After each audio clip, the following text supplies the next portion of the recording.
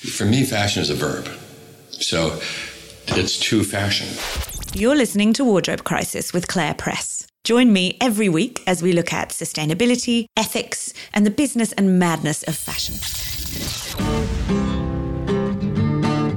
Hello again. How was your holiday?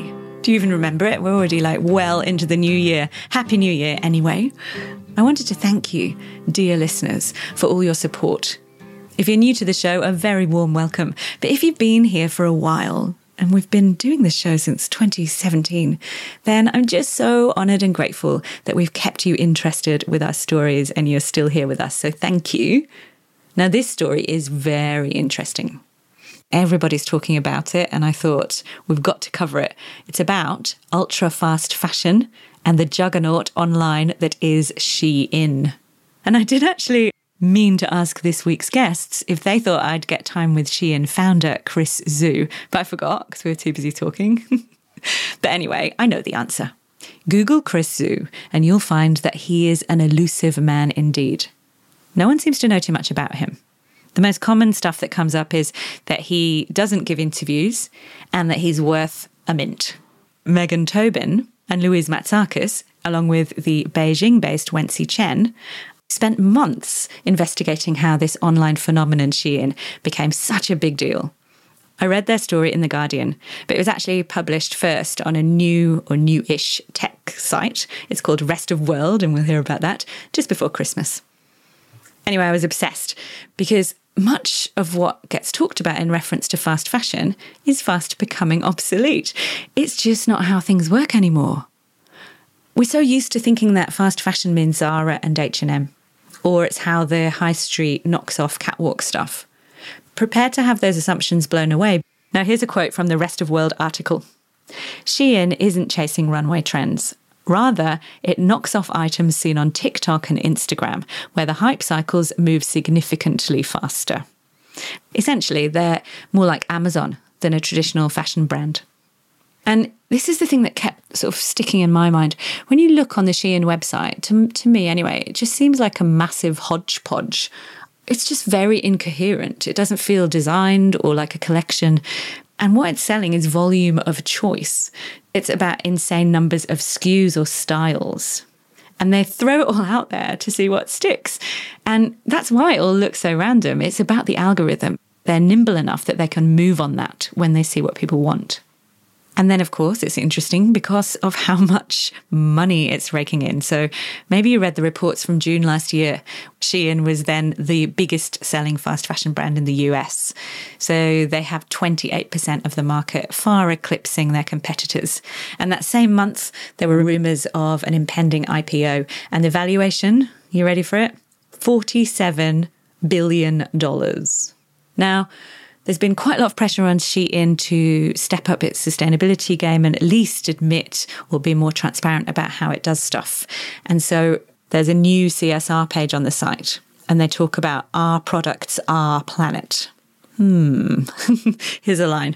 The world is our runway, so let's start acting like it by turning to sustainable practices and fabrics. We're doing our part in keeping the planet as pretty as can be. I don't know. Smacks of greenwashing to me. Yeah, I clicked through and the argument is actually interesting. They're basically saying that, here's the line, others go big, we go small. So they're trying to argue that because they only produce smaller runs of huge numbers of styles, they are wasting less. And they say it's only when we confirm that a style is in high demand do we implement large-scale production. I'm not buying it, but this is not actually an episode about waste. We've done plenty of those already. It is, however, as I'm sure you will agree, absolutely full of revealing insights. Okay, let's get to it. Welcome to the Wardrobe Crisis podcast, Megan Tobin and Louise Matsakis. Thank you so much for joining us. I did just wanted to say that we did reach out to your colleague, Wenxi Chen, but she can't record with us because of time zone issues. But we do want to shout out to her and acknowledge that throughout this interview, she is part of this story we're going to tell. But welcome. Thanks for joining us. Thanks for having us. Thank you, Claire. We're so excited to be here.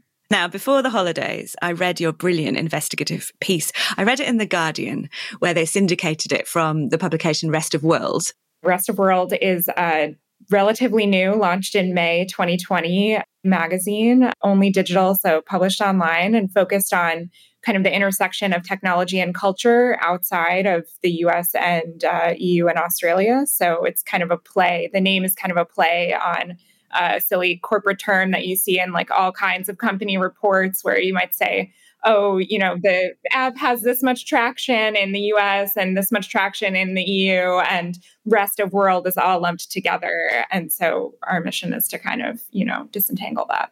Just like the vast majority of humanity that is mostly ignored in English language news and especially news about tech. 3 of you wrote it, so with Wency as well. And it's about fast fashion. Ultra fast fashion is the phrase that you used.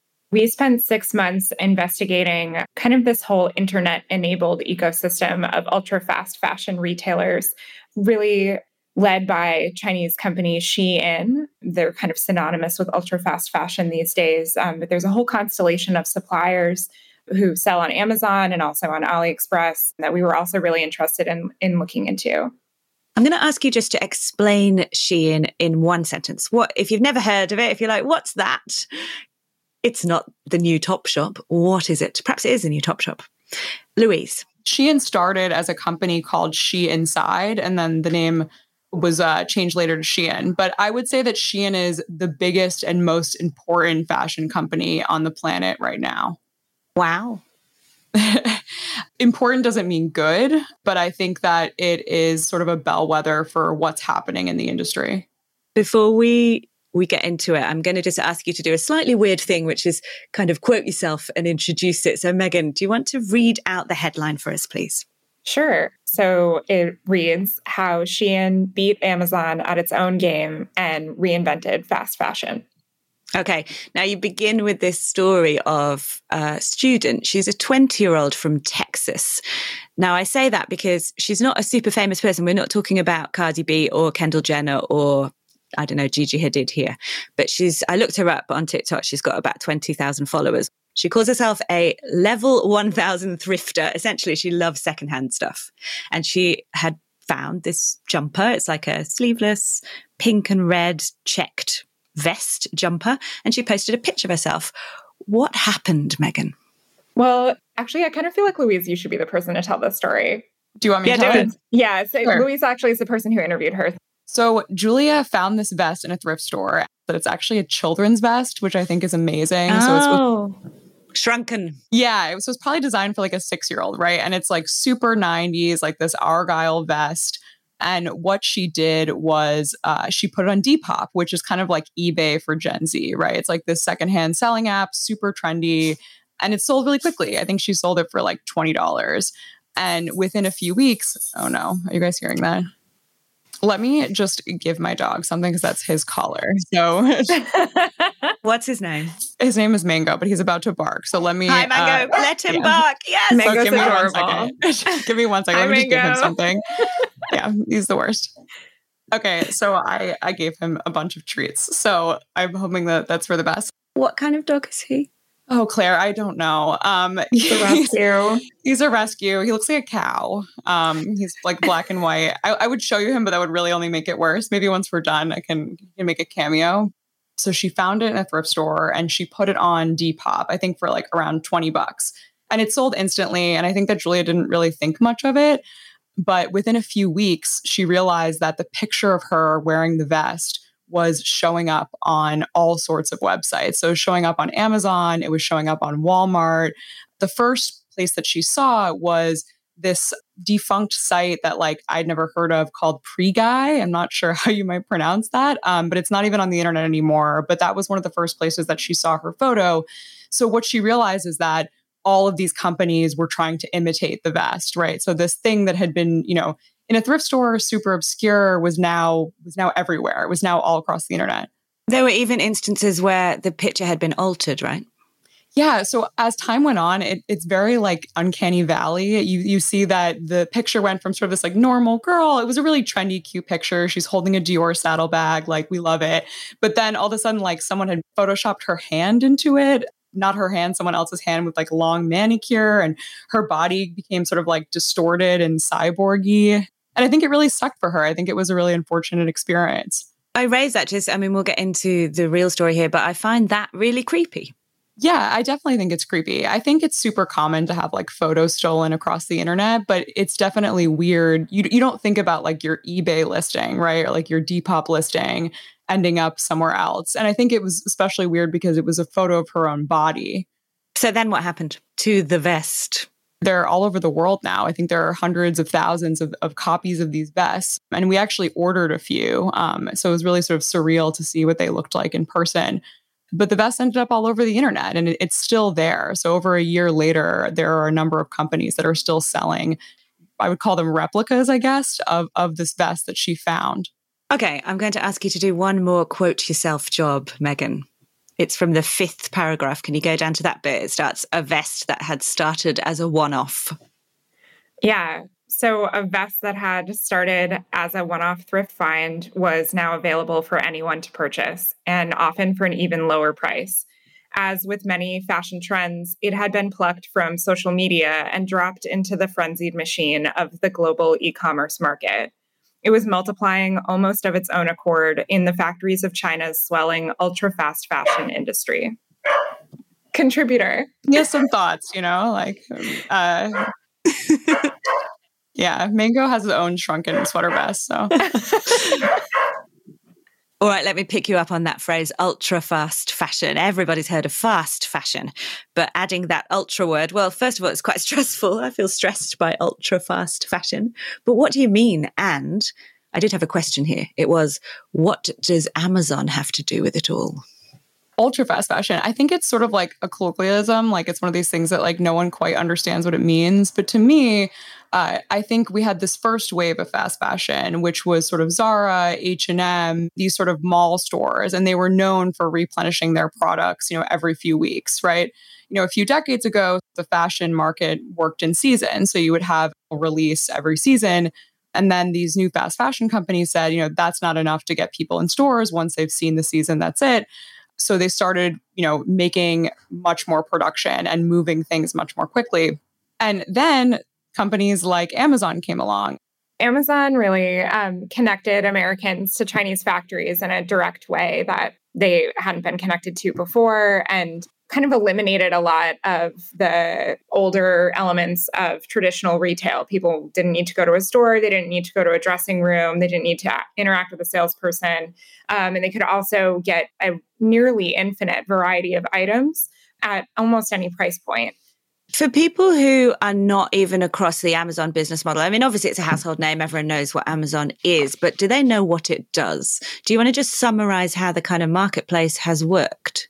Amazon is basically an aggregator of third-party sellers. So they do sell, their own branded items, but also, mostly when you're a consumer showing up on Amazon's website, you're going to find items that are, sold under different brand names.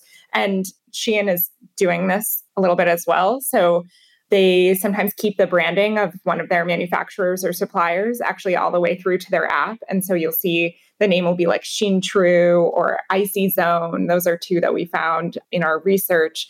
And they're actual suppliers. You can find their products on Amazon as well. You can find them on AliExpress, but they kept the branding all the way through to Shein. And so an interesting thing about this is, it's kind of aggregating all these suppliers, giving people an infinite variety of choice, and kind of decreasing the distance between the consumer and the factory, mostly in this, heavily garment producing area of China in a way that hasn't been done before.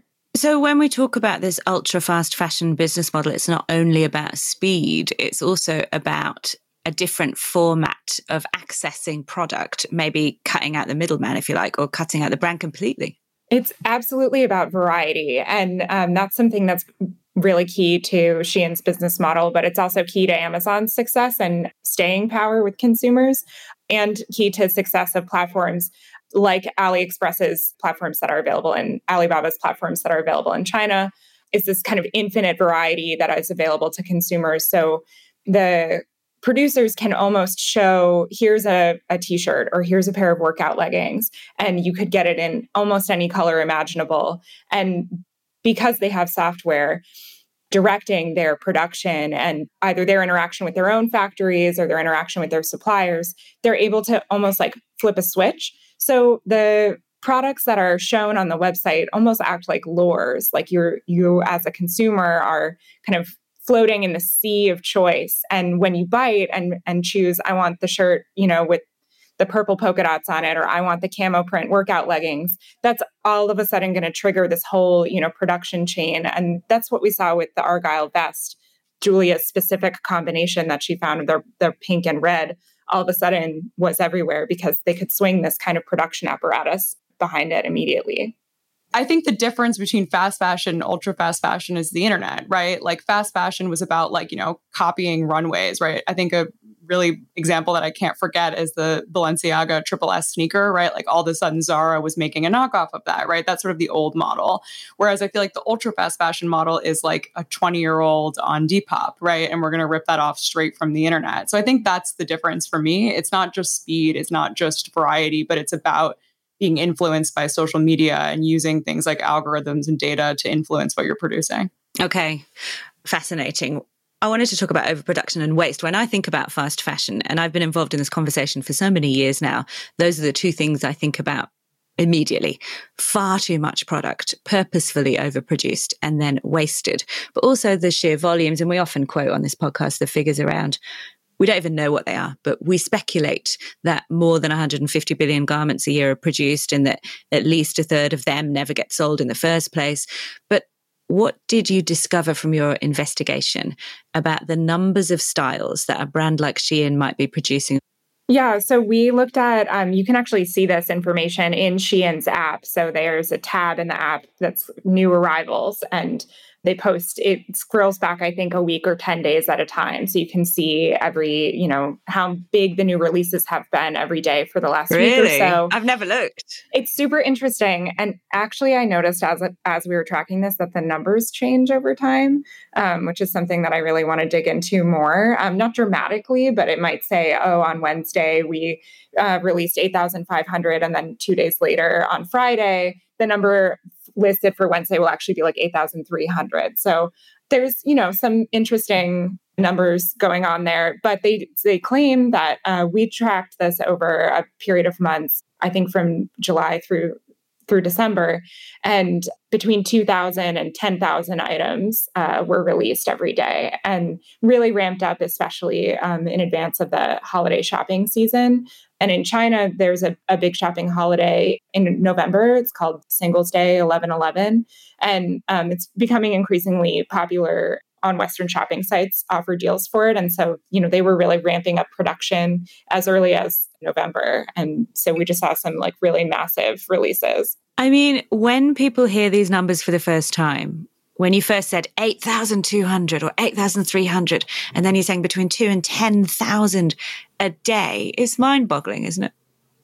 It's mind-boggling, but you also have to keep in mind that there's a massive variety of items on this website. So, in a way, it's very similar to Amazon or AliExpress. You can find almost anything. And so it's not just clothing, it's not just shoes, it's Halloween costumes for your pets. It's random things for your home that you maybe never about the P funnel. An inside joke, kind of. We didn't actually get this into the story, but a big inside joke between Megan and I reporting was this P funnel, and it's I think it's to in order to be able to go to the bathroom when you're camping, like a plastic funnel, so like a woman could pee like a man while they're camping, and so that's the kind of thing. I mean, I think it's an amazing amount of items, and it's interesting to think about it in terms of waste, but I see it as 8,000 experiments a day, right? Yeah. They're trying to see what people are interested in, and only a handful of those are really going to be hits. Probably not the P funnel, but maybe it's still there. So, it's probably selling, but they also have clips that will hold your sheets onto your bed and things that will attach your cell phone to the wall and just things. They really are experiments, but it allows them to boost, the number of SKUs. And that's part of what they're getting a lot of attention for is just the sheer volume of items released every day. Two things occurred to me when you were telling those stories. One is that they're actually bragging. It's actually a selling point to say, this many thousands. I didn't actually realize that you go on the app and they're shouting about it. It's not a point of shame for them. Whereas in my space and sustainability, it's a point of shame. Everyone's trying to say, no, we're not overproducing. My goodness, we're reducing. So that's interesting. But the other thing that I wanted to maybe unpack a bit is what you touched on there, that they might trial or launch these SKUs, but they're not necessarily producing them at volume, 8,000 of them. They're seeing what works, right? So there's a huge uptick in how many products are, I don't even know if we can use the word designed loosely, products are offered, but they're not necessarily churning them all out at scale. No, and they're not actually responsible for it. So Shein, like Amazon, I think like what makes them similar is that they're both marketplaces, right? Like Shein is basically working with thousands of Chinese factories who make these products. And I think that that's why you see sort of like this insane variety, right? Like the P funnel is probably not being made in the same factory as the camo butt lifting workout pants, as Megan put it. They're able to conduct these experiments and take these risks because they're not responsible for the inventory, right? If H&M made 8,000 items a day, it would fill all of their warehouses and they would be screwed and have to put those items on markdown as they always do. But Shein can say, okay, like we're just going to cut you off. Sorry, you have 100 goldfish keychains left over that people didn't want. But that's part of why they're able to do that. In the course of reporting this story, we worked with an excellent China-based reporter named Wenxi Chen, and she's a freelancer based out of Beijing. And she was able to reach sellers who work in the supply chain and suppliers to Shein. And one former Shein supplier that she was in contact with told her that it really does transfer the inventory risk basically away from Shein and to the supplier. And actually how it works is every supplier basically gets like a login to Shein's internal IT system, and the IT system directs them. And so it can say, okay, well, actually, only 100 of these gold necklaces sold this week, so don't make any more of them next week. And, tons of people are buying the camo leggings, so definitely ramp up production on those. And the relationship between the suppliers and the IT system is a huge part of why Shein is basically able to avoid the risk of holding inventory. And that's what these suppliers told Wenxi in her reporting, that one of the biggest risks as a retailer is holding inventory. And that's one of the hardest, challenges to solve in fashion. And so the company basically doesn't have to do it. And that's why there's almost no one that can challenge, Shein's supremacy in the space. I was going to say then, so potentially it's not that bad then because they're not necessarily overproducing at scale, but then you've just told a story of a shifting of responsibility. So let's not be under any kind of illusions. I just want listeners to think about this because we are still locked in this habit of talking about fast fashion as being H&M and Zara and Forever 21.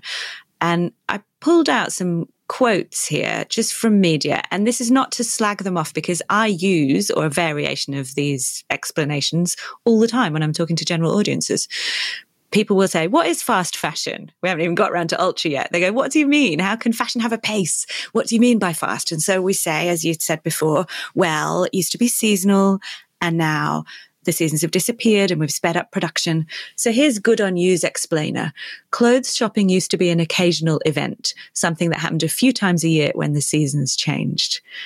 About 20 years ago, clothes became cheaper and trend cycles sped up as shopping became a hobby. Enter fast fashion and the global chains that dominate our high streets.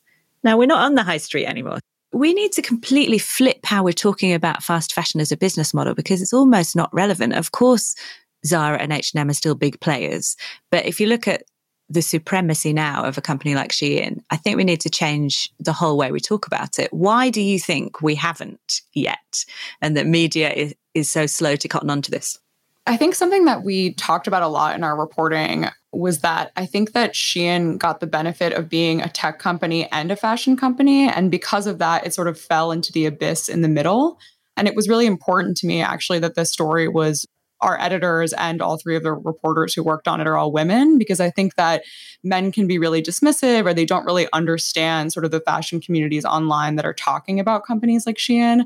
But at the same time, I think that a lot of people in the fashion community are, maybe dismissive and, you can't go see these items in stores, although there is now a pop-up in LA that Shein is putting on. But, you can't see these items in stores. You're not rubbing elbows with Shein executives or Shein designers at Fashion Week, right? So I think that they sort of just got away with the fact that they kind of fell into that middle space. Yeah, I think for me, this story was also kind of like an amalgamation of things that maybe people don't take as seriously. Like people tend to kind of brush off like fast fashion as kind of frivolous, or like clothing for, especially, this company is really popular among particularly young shoppers and often young women. And, that tends to be written off. People with less spending power tends to be written off by the fashion community in general. And also, one of the things you brought up about how the seasons kind of aren't relevant anymore, and shopping isn't necessarily a special occasion anymore. It's something people are doing all the time. And one of the reasons that Shein has been so successful is they've almost like gamified the shopping experience, which we can get into in a little bit. But I think that's also something that tends to kind of get brushed off or not taken seriously. Like, oh, it's just silly, frivolous young people following trends and playing games. And actually, they have the highest percentage of the retail market in America right now. How interesting. So it's actually a feminist issue. It's about the ridiculous way that we dismiss, and when I say we, I've got that in inverted commas, young people's concerns, silly women's business, fashion and shopping. But that whole idea that this was a tech story that potentially some of those tech bros or friends of didn't take very seriously. That's interesting, isn't it? We saw a lot of men who were like, no one's heard of Shein. And I'm like, yeah, you haven't heard of Shein because like you're a middle-aged man. Like they're not targeting you. Like I think it's fair to say that the vast majority of women in America under the age of 25 have heard of Shein. All right, at this juncture, though, I would just like to take a moment to say how fantastic that both of you are women in tech journalism and tech reporting, young women. And this is a field that has been male dominated. And I mean, we don't have time on this podcast to get into it, but I'm fascinated by the whole idea that algorithms are written by old white men, or maybe they're young white men, but, a particular type. And I think that we have got a problem in reporting, haven't we? That we're just always having the same type of person tell the stories. Absolutely. And I mean, another reason that we both wanted to tell this story is we're both really interested in China. We've both done some reporting on tech companies in China. And I think that China is another add that to buckets of, topics that people misunderstand or brush off. And when you say the word fast fashion, people automatically assume, like horrible labor practices in China, which isn't necessarily inaccurate, but it's also not always the whole picture. And so I think we were really interested just to understand a little bit more and question some of those assumptions. So interesting. All right, I want to ask you about how you did the investigation. So we did a lot of stuff. We had Wency, who was amazing, and she did a lot of the reporting on the ground in China. We talked to a bunch of experts. Megan actually tracked down a designer who participated in Shein's design challenge that was moderated by Khloe Kardashian and Christian Siriano. Multiple designers that were part of that competition. We actually ordered a bunch of clothes too, which was really interesting. And they all came to Megan's apartment. And afterwards she was like, what do you want me to do with this? And I was like, keep it in the office. Like I want to take a group photo one day where we wear all the clothes. But so yeah, there were a lot of components. I really kind of pushed for the test buys because I think a big thing you see online is people are like, oh, like I saw that on Alibaba, right? And it's also being sold on Amazon. Like, why should I pay the higher price on Alibaba? And I think it's like this awareness that people have of that the same factories are making their products, right? Like I think the fun statistic that everybody loves to share is that like all microwaves are made basically in the same factory in China. Are they? I've never heard that. Yeah, right. Yeah, it's just one factory. So there's no point in like comparing microwaves because they're all the same. But what we actually found when we got those clothes is that they were really good dupes of each other. They actually are quite similar. So we found that they just had very slight coloration differences. It looked like as if they had been made almost on exactly the same machine. Louise just used the word dupes. Dupe is effectively, it's short for duplicate, and it's effectively just like a replica. And these really did look like dupes. And we actually had a great time in reporting this story, investigating those whole online communities of people who shop for dupes, particularly dupes of highly sought after like athletic wear. So instead of paying, $80 for Lululemon workout leggings, you could find them on AliExpress or on Shein. And sometimes they may actually have been made by the same supplier, although that's not something we confirmed in our reporting. But there's whole groups out there kind of dedicated to compiling the best places to source your dupes online. Because of price or because of feeling competitive about finding the best versions? I think there's an element of price and there's also an element of trend relevance and kind of being able to showcase, especially a lot of people who are paying attention to this, spend a lot of time posting online and, want to cultivate a sense of a certain lifestyle and kind of stay up on the latest trends. And so it's important to kind of be as relevant as possible and be on trend as possible. And, so they're looking to the places where they can do that. And it turns out that there's this whole ecosystem of suppliers in China who are, as Louise said, not knocking off the runway, they're knocking off TikTok. Okay. What else did you discover in your investigation? So actually, I haven't asked you what made you want to do it. What sparked it in the first place? We were seeing a lot of stories where people would say, oh, there's this mysterious fashion company that you've never heard of, but is worth billions of dollars. And we were kind of like, how can you have never heard of it? And also it's worth billions of dollars. Likely you haven't heard of it because the person writing the story is not a shopper there. But we really wanted to just dig into how did they all of a sudden become so popular? They didn't just do it on the strength of their own model. It was a combination of factors, including that people became extremely used to shopping online. Yeah. And I just also want to say that, I think part of the reason we did this story is because, we both really like fashion too. And I just couldn't stop thinking about it. And it was just hit so many of the boxes for me. It was so fascinating to see this Chinese company be targeting American consumers directly because we all interact with China all the time. And it's through the products that we use every day. But usually those products have some Western brand, right? But here was this company that was no, we're going to keep sort of the Chinese branding, right? We're going to interact with you directly. And I thought that was so fascinating. But another reason, obviously, is that it's become gigantic over the last few years. So I think that the pandemic really benefited Shein because everyone sort of shifted to online shopping. So the figure is that in the last year, I think their sales have increased 250%. So they brought in about $10 billion last year, according to data from Bloomberg. And they are worth upwards of $47 billion, which makes them one of the largest unlisted startups in the world. So, we're talking sort of the scale of these really, really big tech companies that are in the news all the time. But here was this fashion company that wasn't getting nearly as much attention. Since we're talking about what they're worth and what they're raking in, let's just spend a moment talking about the price point of what they sell when we talk about fast fashion. And it's really struck me in recent years that we talk about fast fashion as being ultra cheap, but actually where I live in Australia, it's not ultra cheap. It may be exploitative and it may be ultra cheap when it comes to paying their workers. But actually, if you walk into a sort of high street fast fashion store, you can pay $100, $150 for garments. On Shein, what can you pay? On Shein, the price point can really be quite low. So we're talking, $5, $7, $8 for a garment. There are some, kind of premium lines where you can buy products that maybe are made of recycled fabric or have some cashmere content or something like that. And, they might be $25 for an item, but really the price point is on average quite low. And that was actually another reason why we wanted to do the story, because I spent some time living in China a few years ago, and this model of shopping in real life, you can walk through these clothes markets in Beijing and Shanghai, and there's an infinite variety of clothes at a similar price point, and kind of everything available looks like it was made in response to the same trend. So you might go on one weekend and denim shirts with white lace collars are really popular. And so you can get one for $5 on every corner. And then the next weekend, it's something completely different, faux leather black leggings or something. So this model of shopping is something that Shein was kind of bringing to Western consumers. And we hadn't really seen anything else like it. So why do you think that they've been so successful? Obviously, price is attractive. Low prices are attractive to a certain shopper. And I say that with I recognize the privilege in saying that. It's ridiculous to assume that everyone can afford to buy beautifully made clothes, maybe the most sustainable option. I know all that. However, when we're talking about something that costs $5, someone always pays the price for too cheap, right? And I mean, if you look at examples from the UK, I think it was Fashion Nova, was it? Could be misguided. Who cares? They're all the same. The £1 bikini.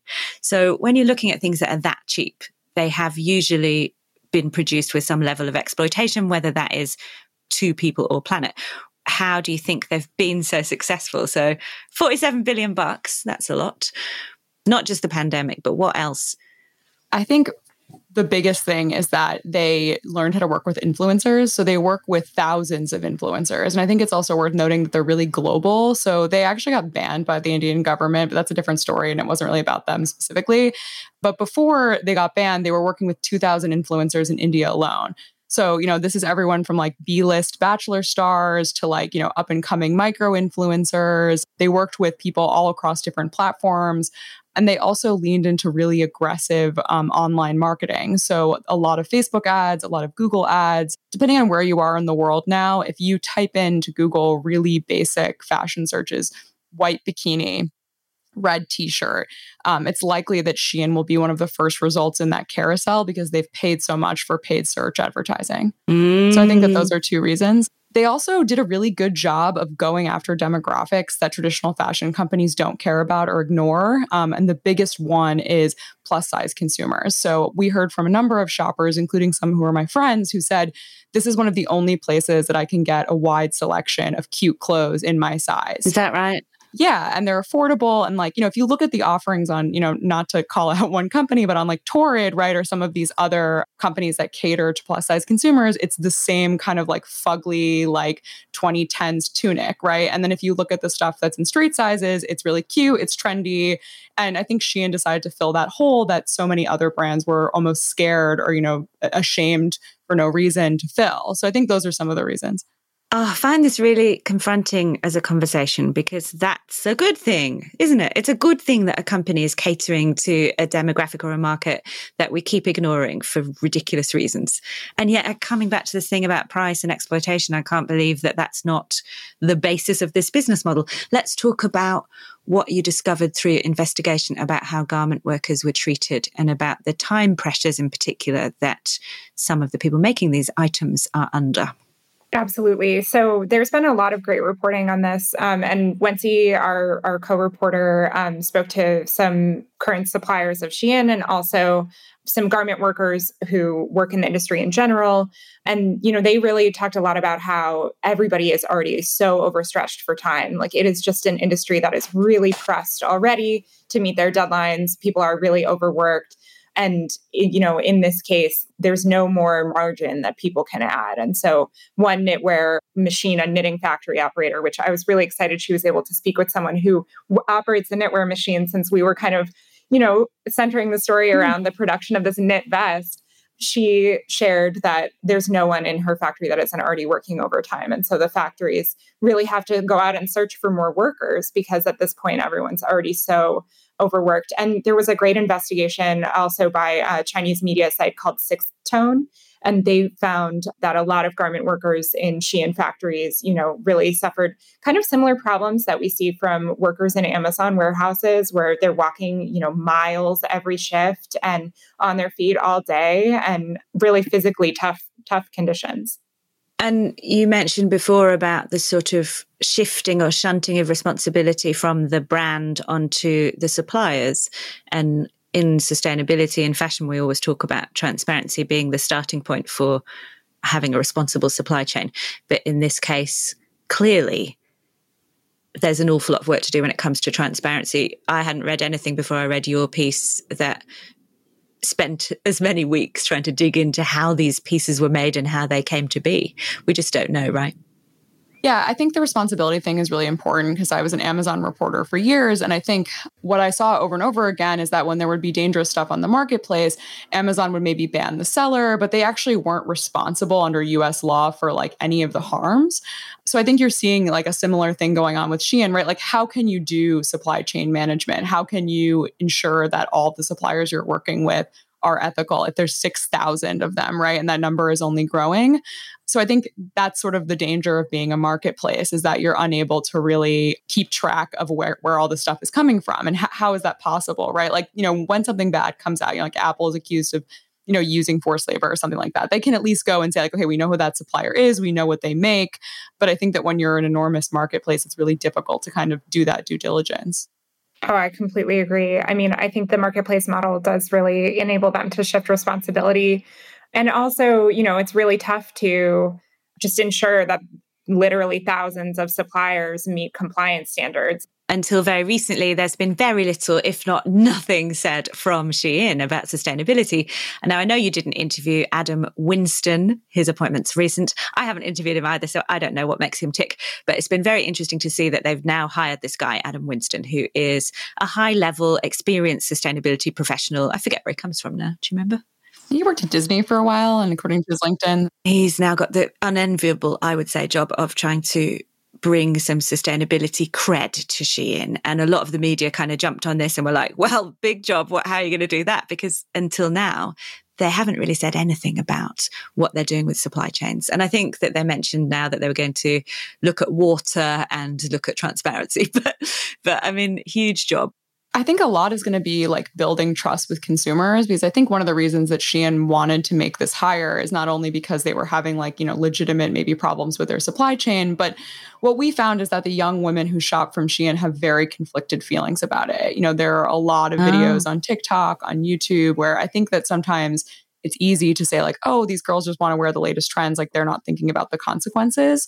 And I think that that is completely untrue. I think that a lot of these shoppers are thinking about their impact on the environment. They're thinking about, who are the people who are making these clothes. And there are a lot of calls online too, to like stop shopping at Shein, right? They've sort of become a negative poster child for sort of the harms of this industry. So I think that his first task is going to be sort of establishing that, because he's in that role and, theoretically has a team that is working on these issues, that Shein can be trusted to improve. That's sort of going to be the biggest one. I mean, they're obviously going to be accused of greenwashing and just rubbish, aren't they? I mean, I pulled this out from their Instagram. I was looking at their Instagram most recent post, and there was one now with a hashtag called Shein Cares. I'll read it out because I was like, come on. Shein believes in the power of bringing individuals together to support one another because together we're stronger. I mean, it's just such wafty nonsense language, isn't it? But they were talking about some philanthropy things they'd been working on. But it was interesting to see the comments. So the top two comments, as in the first two I saw, one was, Shein doesn't care, stop supporting them. And the other one was, you don't care because you stole my jewelry design and aren't taking responsibility. So, I mean, I raise this because people know, but social media is a huge advantage, but also a danger, isn't it? Because it's almost like you can't hide from being transparent on social media because people will call you out. Yeah. And I think also like the sort of double-edged sword of social media is like when you have companies like Shein copying them. I think that like 10 years ago, if you were a small independent designer, it would be really difficult for a company like Shein to sort of get a hold of what you were doing, at least not that quickly, right? Like there's always the concern that like a Zara designer is going to see your cute shirt, walking around New York or something. But I think that that's also another thing. Like, a good example is the strawberry dress. I can't remember the designer right now, but it was this beautiful, I regret not having her name, but just this gorgeous, whimsical strawberry dress. Let's look it up because I remember that too. And I want to credit the designer, but it's interesting. You look it up and there are, just here now, 10, 20, 30 versions of this dress. Cheap, Chopo, that's an Australian one, ASOS, blah, blah, blah. But the designer was, oh yes, I remember now, Larica Matoshi, New York. And that dress is meant to cost, $500. But when it was in a boutique, it's like, maybe someone might do a knockoff, months down the line, right? But like something like that just gets ripped off so quickly. So Shein might be getting called out on social media, but they're also able to sort of rip off all of these designers. And Megan, you were saying that there's been a lot of them, right? Yeah, there's been a number. I know there have been a couple, particularly knitwear designers, actually, where there was one designer whose name I also do not remember. And she's like a crochet artist, and she literally is crocheting these designs. It takes hours. It's like a couture garment. They can make it on their knitting machines much quicker than that and sell it for $13 instead of $300.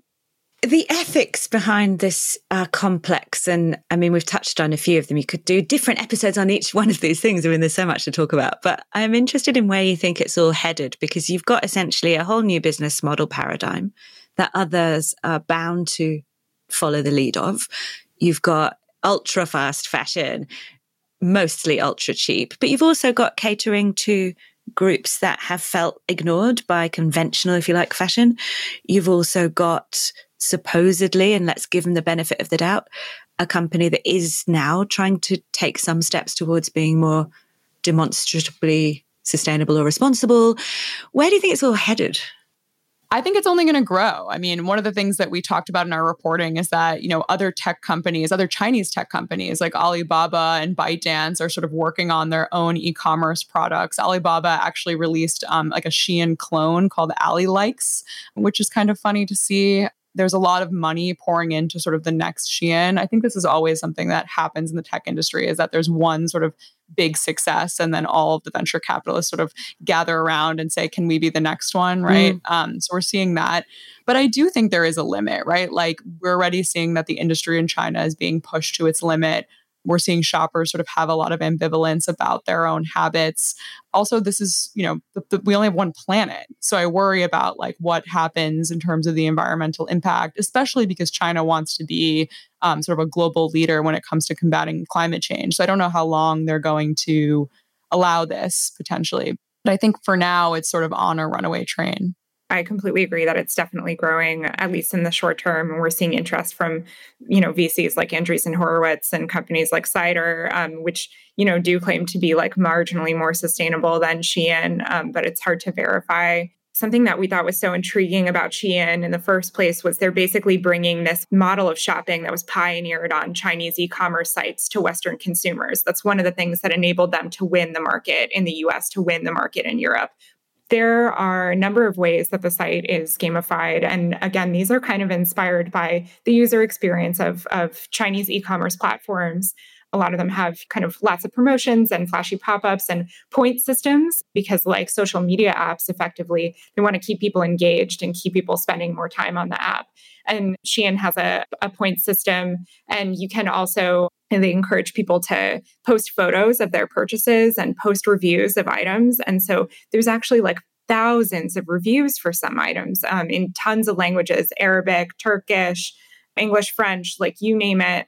And people are posting, these shoes were a little bit tight. These shoes gave me a blister. These shoes you should order, half size down. It's actually great as a shopper because then you're getting a lot more information and it encourages other people to post photos of themselves, what the garment looks like in real life. All I can think of when I consider all of these different developments is that none of them point to slow fashion. And so in sustainability, we're always talking about, when people get switched onto this, they'll recognize that they need to reduce the amount they buy. They need to slow down, appreciate things, repair things, care for things for longer. But this is it's in complete opposition, isn't it? And yet it's not all bad. Some of it's fun. Some of it, as we've talked about, fills a gap that wasn't serviced. But they just seem completely warring, don't they? And I guess that's why I asked you, where do you think this is headed? Because will we see twin tracks where you've got like a sort of divided fashion audience, not by age and demographic, but by, I don't know, wanting to slow down and connect and then wanting to speed up and connect? Or do you think this is just going to eclipse all the sustainability stuff just because it's such a juggernaut? I don't know. I think those are the same people. And I think that that's sort of like the weird paradox of it. Yeah, I do. Because I think that like all those people are me, right? In the beginning of our Shein reporting, like I'm not even going to deny it. Like I bought some stuff. I was like, I really need a bikini and I don't want to spend $100 on it. I open my, top drawer of my dresser. Sometimes I like look at that bikini sort of guiltily, but I'm like, it also fits well and I like it and I'm going to keep wearing it. And it sort of lives alongside, all of these items that I thrifted. And there's nothing more that I love than like going to a vintage store I haven't been to before. And I think there are a lot of people like that. And that's sort of the paradox of it, right? Like, how is this growing at the same time that thrift stores are opening all the time and people are making their own clothes and there's sort of been this sewing revival, right? Like, how is that all happening at the same time? And I think that it's like consumers are more complicated, especially young female consumers, than companies give them credit for. So maybe there's space for all of this, but I hope that, the space for the sustainable stuff grows more than the others. But I think it's like, it's not warring factions, I guess. It's like the same factions inside one person. Just to add to that, in terms of more sustainable fashion, there's always going to be people who want to be shopping at this price point. There's always going to be people who are motivated by trends. And it doesn't mean those people aren't, eco-conscious, but, you can't always spend $60 for something from Everlane when you could spend $6 and, not have that chunk out of your wallet. And so I think kind of looking to a consumer as the lever there is a little bit misplaced. It's going to take a top-down change. It's going to take I would say, some kind of regulation. Yeah, I think it's complicated. And like, there are always going to be like people at the extreme, right? Like an image that like is probably burned in my brain forever. And Megan's too, I would say, is like these Shein hauls where like a girl like dumps out hundreds of items and is like, I spent $1,000 on Shein and like, look at everything I got. And like, there are people like that, right? Who like think that that's fine. And then there are people who are like, if you use a plastic straw, like you're dead to me, right? But I think that most of us are sort of in the middle and are sort of figuring these things out. And I totally agree with Megan that I hope that we can see some sort of regulation for the worst of it. The stuff that's like, polluting our rivers and these really harsh chemicals. I hope that in my lifetime we do something about it. But I don't think the answer is in complicated consumers alone. And also we do such it's ridiculous to expect the consumer to change everything. We need to have those three things together, which is brands being responsible, consumers making better choices, and then legislation to ensure that injustice doesn't happen. But I want to ask you, Louise, in closing about, this is just cute because I watched this video that you did when you worked at Wired and it was their 25th birthday. Were you 25 when you did that? I'm not sure. I was, yeah. I think that was sort of why they wanted me to do it. But they challenged you to live for a day using 90s tech, and it made me laugh because I was in that age nearly. I was young in the 90s and I was like, I remember using a pencil. We'll share a video. Anyway, we'll share a link. If that experiment was replicated or duped slightly in 25 years with the lens on fast fashion, what do you think young people of tomorrow will make of ultra fast fashion today? I hope they're horrified to some degree. And I think that they'll be surprised by how hard Megan and I and Wency had to work to get this information. Like, I hope there's a lot more transparency. And like, I would love on their like hologram metaverse app or whatever, when they pull up the shirt, they can see like what factory it came from. And like, there's a lot more transparency about where stuff originates. And I hope that there is a lot more understanding between the West and China, because I think a lot of sort of the narratives about how our stuff gets made is really distorted through a lens. So I hope that like, just a lens of sort of xenophobia and not really understanding this place that can seem so far away. So those are my two hopes. Megan? I completely agree. I hope that there's tech-enabled way for people to have a lot more transparency about their shopping choices.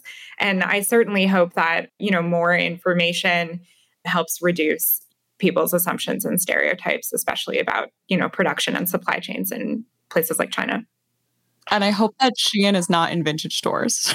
Oh my God. It wouldn't hold up. I'm scared of that. Of like the Shein crop tops like in vintage stores. I'm terrified of like my kids being like, Mom, why didn't you keep your Shein crop tops? Like, I want to wear them now. That I think will absolutely happen. They will. Some of them will disintegrate, but some of them are made of like such intense plastic that I think that they will be here. And my kids are going to be like, Mom, like when you lived in California, like I want the crop top from your Instagram. I want the cloud slides. Yeah, I want your. We talked for a long time about these like, they look so weird, like these squishy like house slides basically that were showing up on all these websites sort of in the same way that the vest was. But yeah, where are your cloud slides, Mom, from 2020? Let us only hope that they don't say, where is your pee funnel? I'm sorry to end on that note. That's great. Mom, these pee funnels are going for $300 on Depop too, or whatever. Like that's my worst fear. Oh my God. Thank you very much for coming on The Wardrobe Crisis and talking to us about Shein. Thanks for having us. Thanks for having us. Thank you for listening to Wardrobe Crisis. You can find the show notes for each episode over on our website, www.thewardrobecrisis.com. And that's where you can also sign up for our free sustainable fashion newsletters. I hope you've enjoyed the show. I'd love you to help us spread the word. Tell a friend, share on social media, or leave us a rating and review in Apple Podcasts. It really helps new listeners find us on the app. You can get in touch with us on social media. The show is on Instagram at The Wardrobe Crisis, and I'm on there too. And on Twitter, I'm at Mrs. Press. My friends don't feel that I'm carrying a still. I tell them all that they are wrong because I love you, because I love you, because I love you, because I love you, because I love you.